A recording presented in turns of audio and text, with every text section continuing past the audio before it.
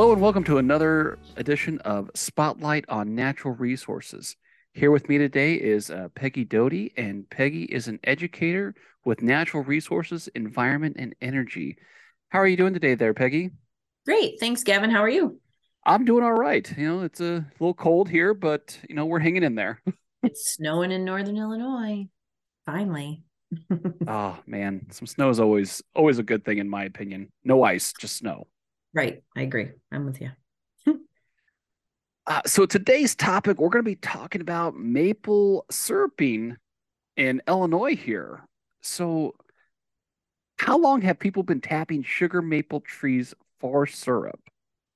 So I fell into a rabbit hole on this topic. It was big. And I searched and searched because I realized a lot of the stated information and stories, how it became, were not, I couldn't find the resources. Nobody had a resource cited. But what I did find was that in 1557, so the earliest thing I found was in 1550, a French explorer made record that we had. He traveled in the 16th century a lot. Andre Thevet. I don't know how to pronounce his name in French with a French sound, but that's what it looks like to me. And he described the sweet sap of maple trees in a book. He didn't say anything about how it came to be. And that was in 57, but there was a different French explorer that noted they existed in 1550.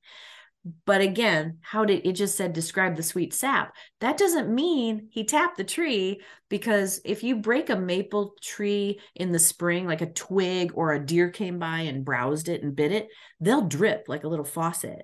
He may have seen the dripping and I'm a little thirsty, or my mouth is dry. Wait a minute, all these little branches they aren't, sap water is not sugar, but it does have a slipperiness to it and a hint of something different than just water. Of course, back then, water scooped out of a creek or river.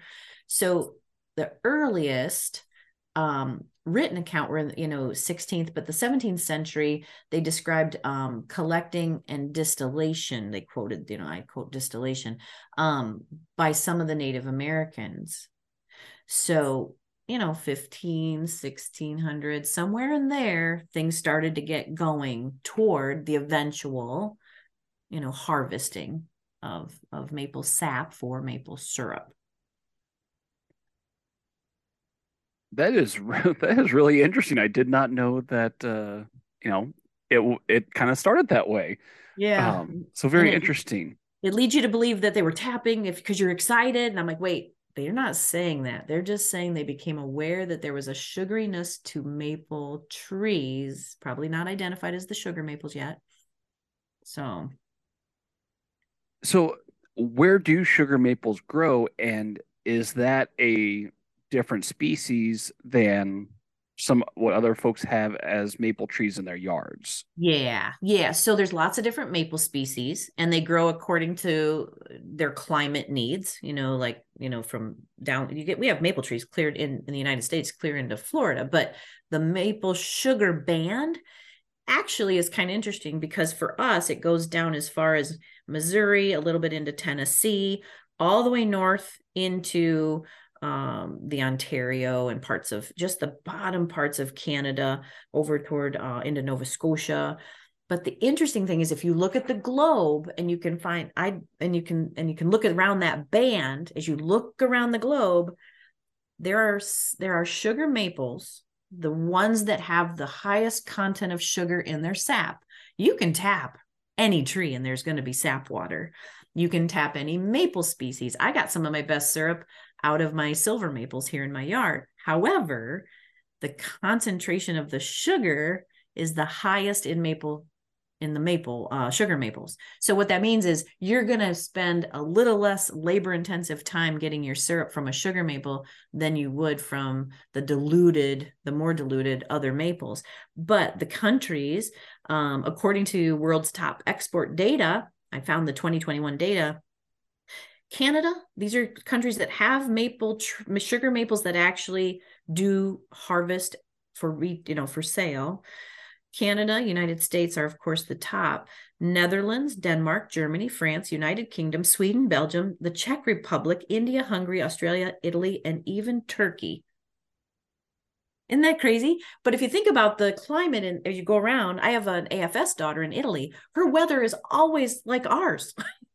It's that, Huh. because of where she's located, when you look at the globe, that band around the globe. So all of these countries I just listed did have in 2021 some amount, not, clear down to the smallest amount, which was Turkey at 0.06% of maple syrup export. These are export countries too. So that was pretty exciting to find. That is a really fascinating I totally piece nerded of out. information. I know. That is very interesting. Mhm. Very cool. Wow. I did not realize that. It's ridiculous, but it was fun. So how much maple syrup is produced in North America? So Canada is the highest. And then along with the United States. So Canada for 2021 did $471.6 million in exports. And the United States did 25.8 million in exports. That's in dollars. So basically Canada is at 85, we're at another, so about a little over 90% of the overall exports globally are North America. Wow.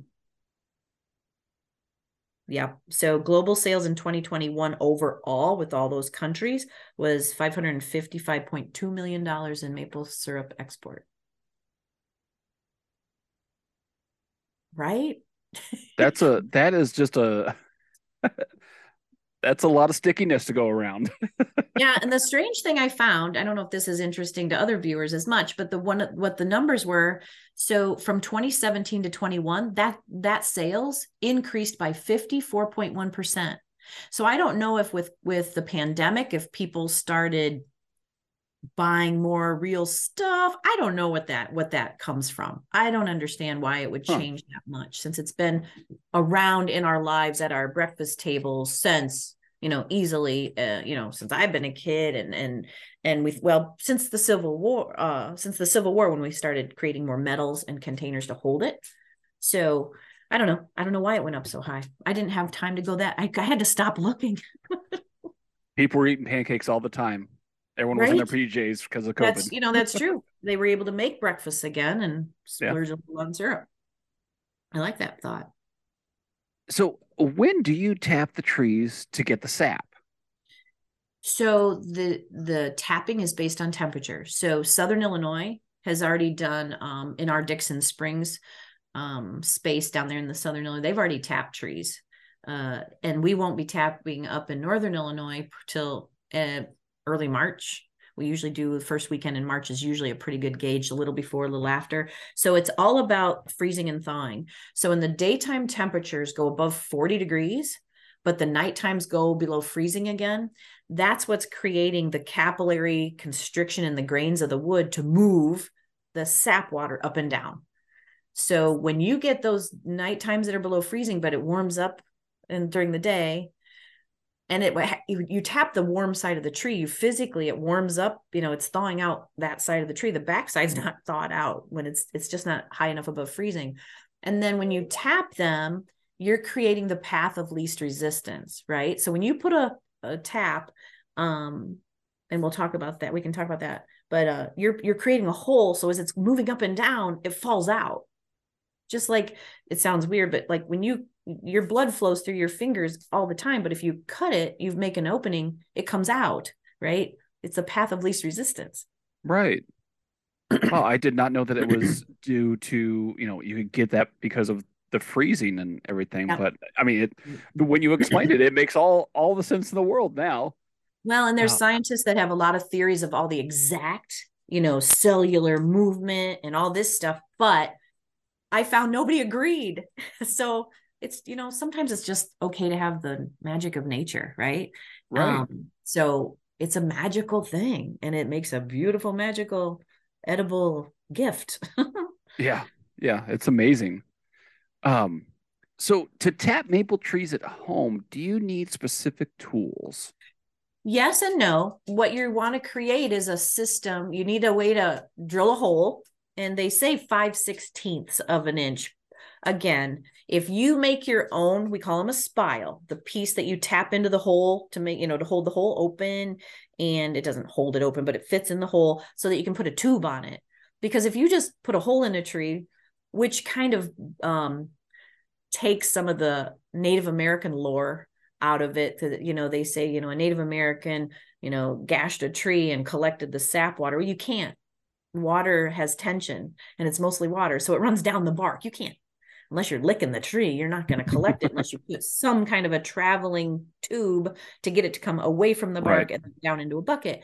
So at home, if you have a drill bit that matches what you want to put in there, if you make your own homemade spile, you can buy them online, plastic ones, and tap them in. They are reusable.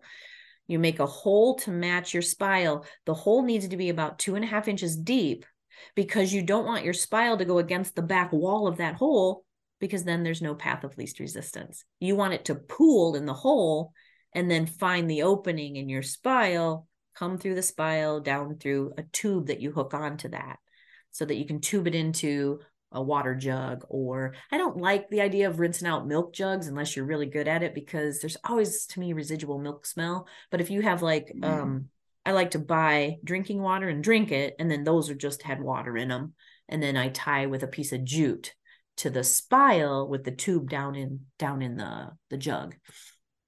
And it takes a while. It's a drip, not a pour. Right. But if it's Right. 40 degrees or more, it's drip, drip, drip, drip, drip, drip, drip, drip, drip. On a day where it's just like maybe 38, 39, it's like, thunk, thunk. It takes a long time. Wow, that is this is sorry, I'm getting an overload of information right now. It's just blowing my mind. Uh, Learning It was about, fun. It you was know, fun.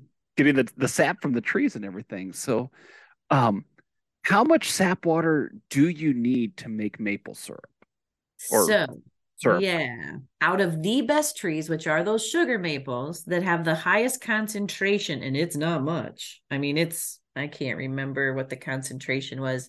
98% of the sap water in a sugar maple, here's my note, 98% is water. You're trying to capture 2% out of that. It does, I will say, it doesn't taste sweet to me, but it does feel slippery. I don't know if that's a good word. If you just taste it right, right out of the tree. The finished syrup, you're aiming for 67% sugar. So it takes 40 gallons of sap water. Think about it like a gallon jug, 40 of those to make 1 gallon of syrup. Hence the cost of syrup, right? It is a labor intensive activity. It was first started with the Civil War, and the industry was born because of the invention of metal spouts and evaporator pans, because it's concentration through evaporation. You're heating it up Mhm. to get the water to steam off. And it was mostly dairy farmers that were first doing it. They were on call all the Oh, time anyway. So they started tapping trees and selling it as a secondary income. And of course, milk, pancakes, syrup, it all kind of went yeah. together. It was their own little commercial. But yeah, it takes 40 to 1. And then it has helped with technology. So technology really cured a lot of the problems. Technology, it remained largely the same, but during the energy crisis in 1970, it forced maple producers to change labor intensive processes. And they had a surge of breakthroughs with tubing systems, and they perfected the sugar house, the evaporation. They even did vacuum pumps to the preheaters to try to recycle heat loss and reuse the heat to steam more, and then reverse osmosis to get some of that water out of it. They've done a lot of stuff, but not till like the 70s. This isn't an old, you know, system, but it's still labor intensive no matter Yeah. what you do. Hence, it just costs a lot of money. Well, that is just again, I'm on overload because of all of the information that you have given There's given so us much about more. this. Yeah, it's just absolutely amazing. Um, so I guess I one final question for me is you know, when you do tap trees and you remove the tap, do you have to do anything to ensure that the tree stays healthy? Well, some people say no, but I believe you should take a stick and make a plug because it'll get it it'll still drip a little, but it'll slow down that path of least resistance. 100 and something years of tapping. Some of these trees they tap in the Northeast are 75 to 100 years old and they're still tapping them. So it doesn't harm the tree to tap them. It still grows. There's still an abundance of sap water for the tree. However, they do close in, but it takes the whole next year to close that. Looks like a belly button. If you put a stick in there that's a little too big for the hole, like a wet stick off the ground, like I like the ones with the bark. So when I tap it in with my mallet, the bark kind of peels toward me, making it real snug. And then I just use the mallet and crack it off. Yeah. Because I worry about bug infestations. Who knows? But I feel like I put the hole there. I need to put some kind of a Band-Aid on it. So when we do it, when we take the spiles out, we always put a stick in the hole. It'll still weep. You're not going to stop it completely, but it'll heal up quicker around that stick. Great. That's amazing information. That was one of my curiosities. I'm like, okay, what happens? Is it okay? It's really fun to do in your backyard. You don't get a large quantity, but if you have kids or you just want to try it, I've had people borrow my spiles from my nature center and then bring them back after they tried it. I did it at home with silver maples. I got this great pan of syrup. I figured I'd get like a serving and I put it on my grill. So using my propane and I stirred it outside with the door. You don't want to do this in your kitchen unless you want to take down wallpaper because that's humidity. It's just wet moisture. And I did have a staff member who did that once in her mom's kitchen. I'm like, ooh, note to self, don't do that. So I was doing it outside and I was looking around. It was a nice, chilly, but nice day. And I heard this bloop, bloop. I'm like, bloop, bloop. What is that? I'm looking around and I look at my syrup. I'm like, no, there was a cloud in it. And I looked up, there was a starling on the soffit of my garage. And it pooped my syrup after 4 hours of boiling down. And I wasn't done yet. And in my mind, I was like, I got to get that out. You can't get that out of there. It's liquid on liquid. Yeah. It was disheartening. But it was like to this day that bloop, bloop, like, dang you, starling. And it just dropped it right in there. So don't put it underneath a tree or the soffit of your garage. That's all I got. Mental note made. So, do you have any additional resources for the listeners out there? Yeah, pretty soon. Should be going up, going to marketing today, and then it'll be up soon. I did one of our everyday environment webinars, the one for January for our natural resource environment energy team was my maple syruping webinar, which is a long version of what we just talked about with more details. So if you're interested, you can go to go.illinois.edu/everyday environment recordings, one word, everyday environment recordings, and that'll get you to our YouTube page. I don't know the short version of that. So just go.illinois.edu/one word, everyday environment recordings, and that'll take you there. And all of our other ones are there, and mine will be up hopefully soon. Fantastic. Thank you so much, Peggy, for all of your wisdom today on maple syrup. So yeah, and that concludes this month's edition of Spotlight on Natural Resources. Thank you for listening. Have a wonderful day.